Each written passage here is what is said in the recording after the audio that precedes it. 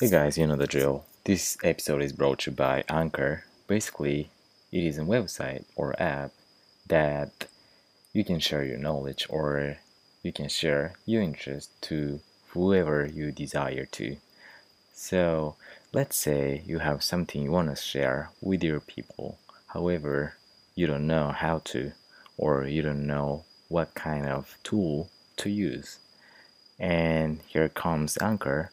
Basically, it is free, and also you might wonder, well, do I have to download anything to edit, like such as like, do I have to cut, do I have to modify voice or like whatever thing? Actually, Anchor has creation tools that allow you to record and edit your podcast right from your phone or computer. So you don't have to buy any like a specialized tool for just to record your knowledge and share for people. And another question you might embrace is, so how can I distribute the thing that I just recorded? Do I have to just copy and paste to YouTube and podcasts and Spotify, wherever people recently use? Well, Anchor actually will distribute your podcast for you, so it can be heard on Spotify, Apple Podcasts, and many more. And in fact, and surprisingly, you can make money from your podcast with no minimum listenership. So, Anchor has pretty much everything you need to make a podcast and in one place. So, why don't you download the free Anchor app or go to anchor.fm, which is ANCHOR.FM, to get started. Don't miss this chance. Hello everyone. This is Kay, and thank you for coming this channel again. And I'm so glad you reached on this channel again. So today I would like to share three things you have to learn beforehand you start actually learning Japanese. So probably if you tried to study Japanese before, you might have faced like, oh my god, there's a lot of things to learn. What should I do? What should I learn? So, firstly, I want you to calm down and deep breath.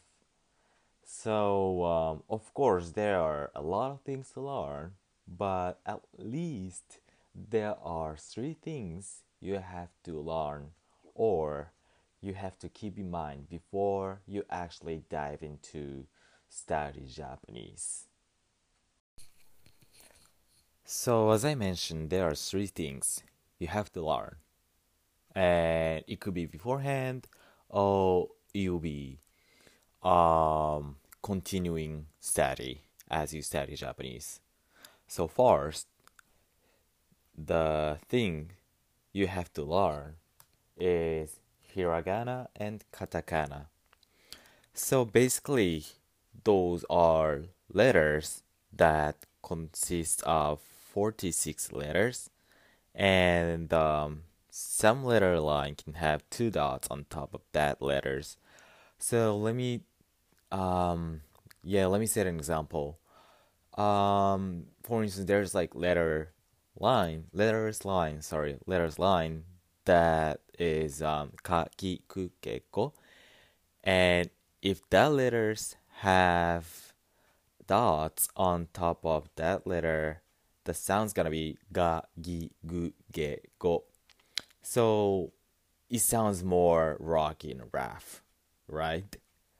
And by using those letters, we compose sentences and words, then we communicate each other. So you might be thinking, hey, you already gave me two things to learn, which are hiragana and katakana. I can't believe that. So I apologize that, but those are really basic things to learn. So I just make them together. And the reason why we have two system of letters, well, let's say structure, which are hiragana and katakana. So I would like to tell you how we differentiate the use of both katakana and hiragana.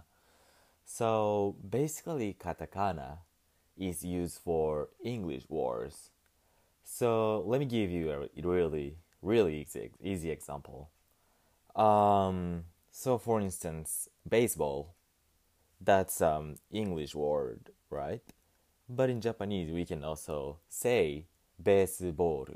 Well, the sound is more Japanese-ish sounds, but we can use those English words still in the same way. And so in that case, we differentiate those words in katakana. On the other hand, hiragana is for basic Japanese words and conjunction. Probably you'll see the future about conjunction, etc. So that's how we differentiate the use of both katakana and hiragana. And the second thing to learn is kanji. So kanji is derived from um, China, and the number of kanji is, to be honest, I'm not sure, but it feels like countless number. And even to me, there are some kanji that I don't understand. So, but I have one friend who is studying kanji right now. Well, I mean Japanese, and he had seen one article saying one if one learns Japanese, and specifically if one learns 500 to 1000 kanji, then one can read basic readings. So probably kanji is gonna be the second thing to learn. And by learning kanji, you can read basic readings and articles, and probably you can facilitate and you can boost your study more. And last but not least is how to introduce yourself and how to ask one's name. So that comes from my personal experience, but once you find a friend, you can learn that language really quickly. I mean, really quickly. So I want you to find someone who can help you to study Japanese. Well, ideally, that person can be Japanese, but the person can be also person who is studying Japanese also, and probably you guys can motivate each other, and again you can boost your motivation and study more. And so the way how to introduce yourself, or well, and how to ask one's name could be really easy to you. Just memorize and done. So to introduce yourself, it is just 私の名前は in my case 私の名前は K です。 So you gotta just memorize 私の名前は something です。 And on the other hand, the way how to ask one's name is あなたの名前は何ですか? Very easy, right? So you gotta memorize those two sentences and you're good to go and find your friend. So to conclude, we have learned three things you have to learn before or continuing study for Japanese. First thing was hiragana and katakana. Well, even though it is two things, but I just mixed together because that is very basic things to learn first. And we also learn how to differentiate the use of both katakana and hiragana, which are katakana is used for English words and hiragana is for basic Japanese words and conjunction. And the second thing was kanji. So that consists of pretty much unlimited. I mean, they're too much. And once you learn 500 to 1000 kanji probably, you are good to go to read some basic article, and you can probably boost your learning more and faster. And the lastly, we learned was how to introduce yourself and how to ask one's name. Don't forget the sentences. 私の名前は K です。And あなたの名前は何ですか?